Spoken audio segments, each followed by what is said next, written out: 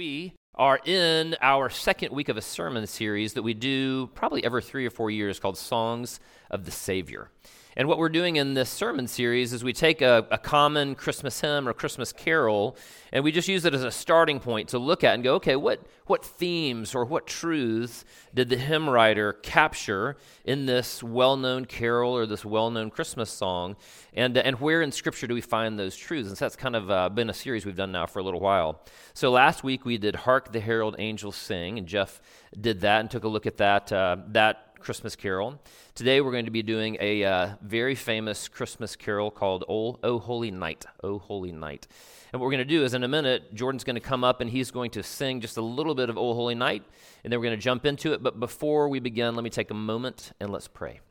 Father, thank you so much for this season. We thank you for Advent. We thank you that for a moment we can pause and we can remember the coming of your Son Jesus 2,000 years ago. Father, I thank you that for a season we can take the time to look forward when your Son Jesus will come again in victory to redeem and to rescue those who are in the grave, Father, those who have wandered from you but are trusting in you. Father, I pray this morning that as we worship you, I pray that as we listen to the words of Scripture read and sing these songs, Father, that we might have a life-changing encounter with you, the living God. Father, we pray all these things now in the name of your Son, Jesus Christ. Amen.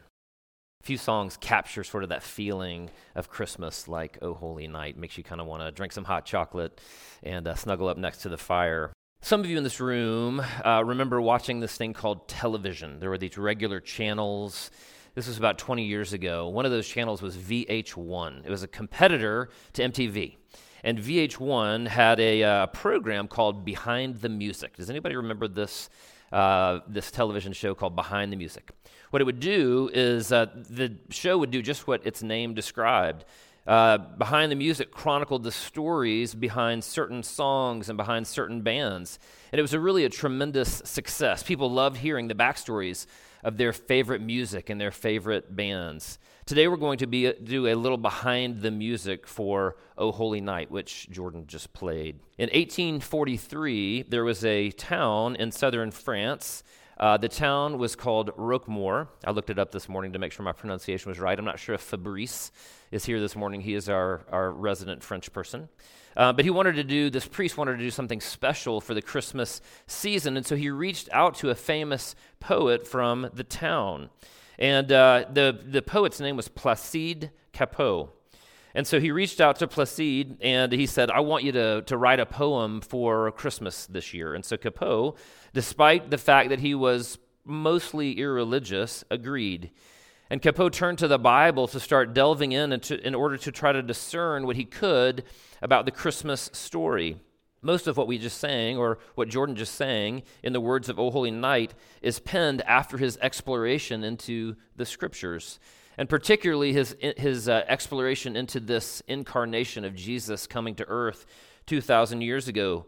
Cappeau was so pleased with how the poem turned out that he thought it needed to be put to music, and so he reached out to his friend, the world-famous composer Adolphe Adam.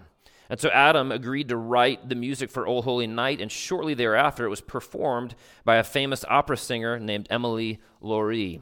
O Holy Night, this song, quickly became one of the most beloved hymns in all of France until the church found out that it had been written by somebody who was irreligious and somebody who was Jewish. And so it was quickly banned again because of the church. Now, the notable thing is that the entire Christmas story, if you look in Matthew, Mark, Luke, and John, the Christmas story is equally, if not more, ironic. Jesus, God in the flesh, wasn't born into a royal Jewish family, but rather was born in anonymity to a poor teenage couple from absolutely nowhere.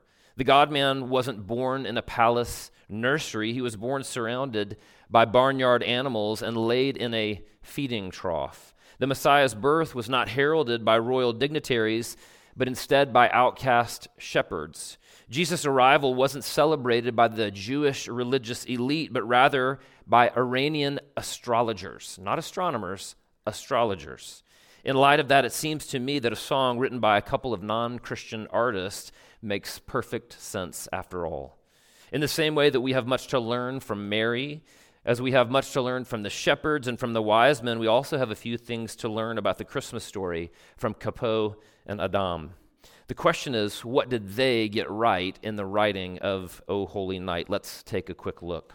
The first thing they get right is that the arrival of Jesus is a reminder of humanity's worth. Let me say that one more time. The arrival of Jesus is a reminder of humanity's worth. I'm going to read the first verse. O holy night, the stars are brightly shining. It is the night of our dear Savior's birth. Long lay the world in sin and error pining till he appeared and the soul felt its worth. The King of Kings lay thus in lowly manger in all our trials, born to be our friend. So some psychologists have used two closely related terms to describe our perception of ourselves and how it's largely determined through external factors. One word they often use is affirmation. Affirmation is where you're loved or you're approved of because of what you do, so it's based upon what you do. Validation, on the other hand, is a word used to describe when you are loved or approved, not for what you do, but for who you are. So affirmation, what you do; validation, who you are. We were affirmed for making good grades. We're affirmed for doing a good job at work, or we're affirmed for creating a wonderful home for our children. Many of us are affirmed for accomplishments in sports. However, if your self-worth and self-perception is based upon your accomplishments, then ultimately you're only as good as your last performance. If you fail a test, you may feel like a failure. Lose that match and you may feel like a loser. Affirmation is a perfectly good gift, but it cannot be the final litmus test for our self-worth. This is where validation then comes in. Most psychologists argue that validation is designed to come primarily through our parents when we are young, even before we're capable of doing anything to earn their praise. We are loved because we are a daughter. We are loved because we are a son. We are approved of because we are a child. I often use the example of my own children when I talk about this idea of validation. There are lots of 19-year-old girls in the world. Many of them are better soccer players than my daughter May. Many of them are better students than my daughter May. Many of them are better artists than my daughter May, but none of them is my daughter. I love her because of who she is, not because of what she does. That's validation. Unfortunately, because of the way that sin has introduced corruption into humanity, that is, the brokenness of the world, the brokenness of our parents, and our own psychological brokenness, our self-perception, our view of ourselves is always skewed. Some of us struggle with pride. We won't, don't, or can't see the ways in which we are broken. Prideful people are likely to believe that they're accepted by God, not because of who they are, but rather because of what they do. It's always a comparison game. They're tempted to look down on people whose performance doesn't measure up to their own. These people are ultimately like the Pharisee in Jesus' parable that he tells in Luke 18. I'm going to read verses 9 through 11. To some who are confident of their own righteousness and look down on everyone else, Jesus told this parable. 2 men went up to the temple to pray, one a Pharisee, that's sort of the religious elite person, and the other a tax collector. People would have hated them. The Pharisee stood by himself and prayed, God, I thank you that I'm not like other people, robbers, evildoers, adulterers, or even like this tax collector, right? Clearly, this Pharisee was viewing himself and his self-worth based upon his performance, about what he was doing rather than who he was. On the other end of the self-perception continuum are self-loathers and neurotics. They know that their performance doesn't measure up to their own standards, much less to God's standards. They're fully aware of their failures, and those failures create a cacophony of condemning voices inside their heads. They don't believe they're worthy of love or acceptance for any reason. This is where Capo gets it right, however. Listen to the end of the first verse. Long lay the world in sin and error pining, till he, that is Jesus, appeared, and the soul felt its worth. How much do you matter to God? So much that he would send his son into the world to rescue you, to die for you. Remember the words of John 3:16, "For God so loved the world that he gave his only Son, that whosoever believes in him should not perish, but have eternal life." And notice that God's redemption mission wasn't dependent upon our performance, but was in spite of it.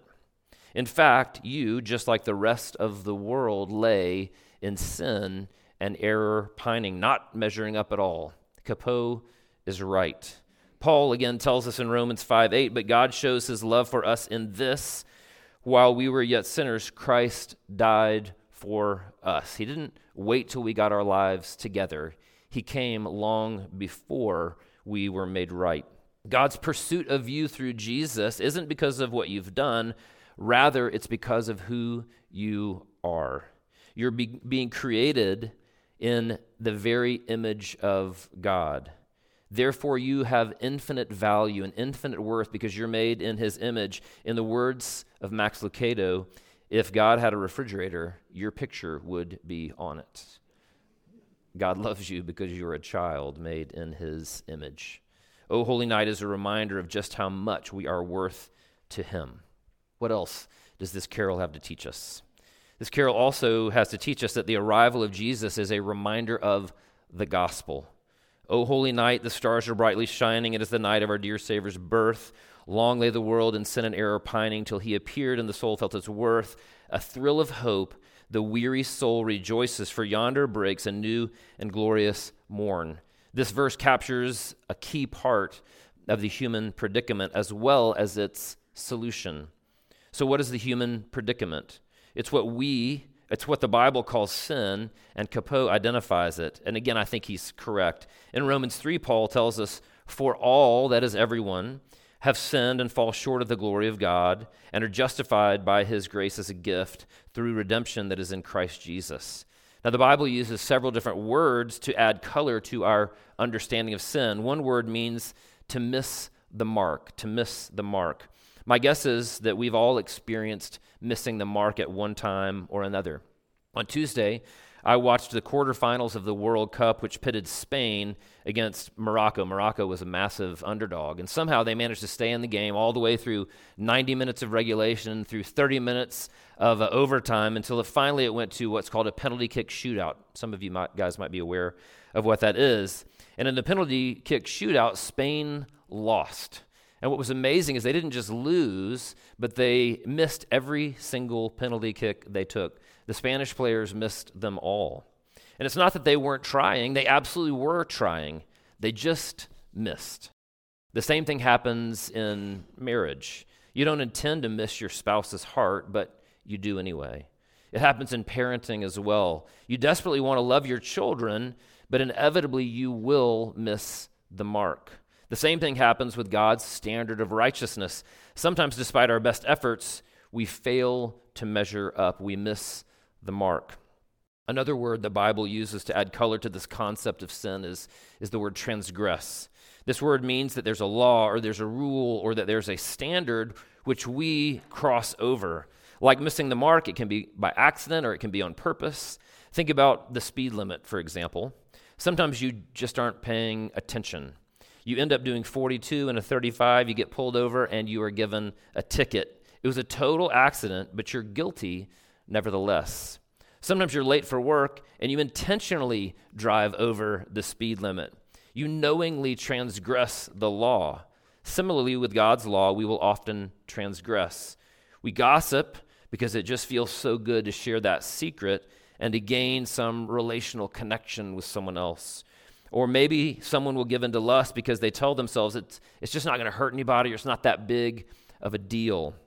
Some of us will lie because we deeply desire to be accepted or because we deeply fear someone's displeasure or rejection.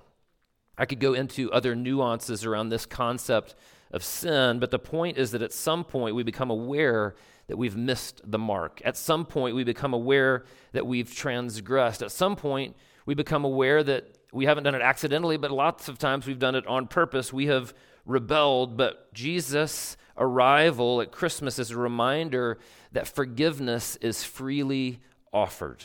That's exactly what the angel told Joseph in Matthew chapter 1, verses 20 through 21.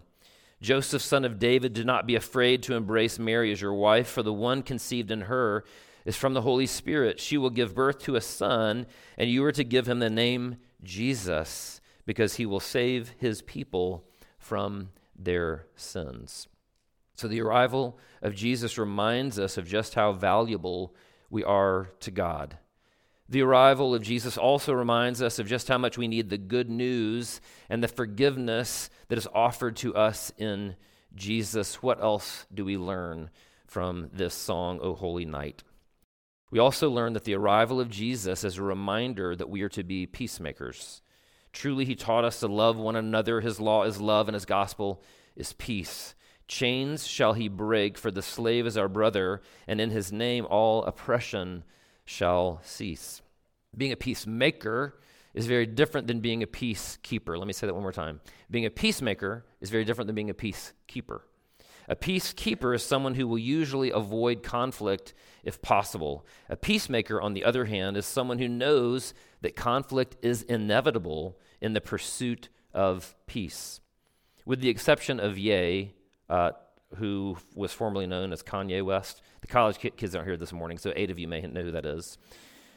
There seems to be little disagreement that Hitler was a murderous dictator. That's probably about 100% in here. In 1933, as Hitler came to power in Germany, he assassinated his political opponents on both the right and the left. And then from 1934 to 1938, Hitler systematically took control of all social, cultural, and political outlets. In other words, he controlled the narrative by shutting down free speech. Beginning in 1935, Hitler passed a law stripping Jews of their legal status in Germany. In a 2-day period of time, in 1938, Hitler enacted what is known as Kristallnacht, or the Night of Broken Glass, in which 1,000 synagogues were burned across Germany. 7,500 Jewish homes and businesses were destroyed, and tens of thousands of Jewish men and boys were arrested and imprisoned in concentration camps. Of course, by the end of the war, 6 million European Jews had been murdered. 6 million Jews. The Encyclopedia Britannica estimates that as many as 50 million people were killed in World War II alone. 50 million people. What do you think was needed in 1945? A peacekeeper or a peacemaker? In the beginning of Jesus' ministry, he gave what most of us know as the Sermon on the Mount. He began his extended lecture to a large and ideologically diverse crowd by issuing a list of very countercultural values that we have often called the Beatitudes or the blessings. One of these is found in verse 9 of Matthew 5, and it's this: "Blessed are the peacemakers, for they shall be called sons of God." Through his ministry over the next 3 years, Jesus modeled each of the values in the Beatitudes. He was pure in heart. He was merciful. He was meek. That means he could have used his power to dominate and to control, but he didn't. And of course, Jesus was a peacemaker. He challenged the powerful religious elite and sought to end their oppression of common people by accurately revealing the heart of his Father to those people. He also did this by overturning tables in the temple and by calling Pharisees sons of their father, the devil. Jesus didn't just challenge the religious elite, however. He also challenged those who are caught up in the bondage of their own sin. He sought to free them from the oppression of self-destructive behaviors by calling them to rest in the gospel, but also warning them of the consequences of not turning from their sin. If you remember, Jesus told the lame man that he healed, "See, you're well. Sin no more, that nothing worse may happen to you." If we're followers of Jesus, then we are called to be peacemakers as well. We're to remind people of the offer of peace with God through Jesus. Listen to the words of 2 Corinthians 5:18 through 19. "All this is from God, who reconciled us to himself through Christ and gave us the ministry of reconciliation, that God was reconciling the world to himself in Christ, not counting people's sins against them, and he has committed to us the message of reconciliation." By the way, that means telling people the bad news of their sin and brokenness, as well as the good news of God's offer of forgiveness. We're not only to be spiritual peacemakers, however, we're to be relational peacemakers as well. In Matthew 5, Jesus said the following, "Therefore, if you're offering your gift at the altar and there remember that your brother or sister has something against you, leave your gift there in front of the altar. First go and be reconciled to them, and then come and offer your gift." Think about that for just a second. He doesn't say if you have something against someone else, go and make peace, although that's also true. He says if you know that someone has a problem with you, go and do your best to be reconciled. The onus for peacemaking is on us. Similarly, in 2 Corinthians 13, Paul writes, "Finally, brothers and sisters, rejoice, strive for full restoration, encourage one another, be of one mind, live in peace, and the God of love and peace will be with you." Again, in Romans 12, Paul writes, "Bless those who persecute you, bless and do not curse. Rejoice with those who rejoice, mourn with those who mourn. Live in harmony with one another. Do not be proud, but be willing to associate with people of low position. Do not be conceited. Do not repay anyone evil for evil. Be careful to do what is right in the eyes of everyone, if it is possible," and this is a key phrase, "as far as it depends on you, live at peace with everyone." It's not always possible, but as far as it depends on you, live at peace with everyone. Jesus' arrival 2,000 years ago is a reminder that we are called to be people of peace. So, Jesus' arrival 2,000 years ago reminds us of our worth to God. Why else would he have sent his only Son? Jesus' arrival is also a reminder of the gospel. We needed to be rescued. We needed to be forgiven. That's why Jesus came. And then finally, Jesus' arrival reminds us that we too are called to be peacemakers. So what do we do with all of this? Capo's recommendation is that we rejoice. That's how he ends his carol. Listen once more to the words of O Holy Night. "A thrill of hope, the weary soul rejoices. For yonder breaks a new and glorious morn. Sweet hymns of joy in grateful chorus raise we. Let all within us praise his holy name." Let's join together now in rejoicing and praising the holy name of Jesus. But before we do, let's take one moment and let's pray.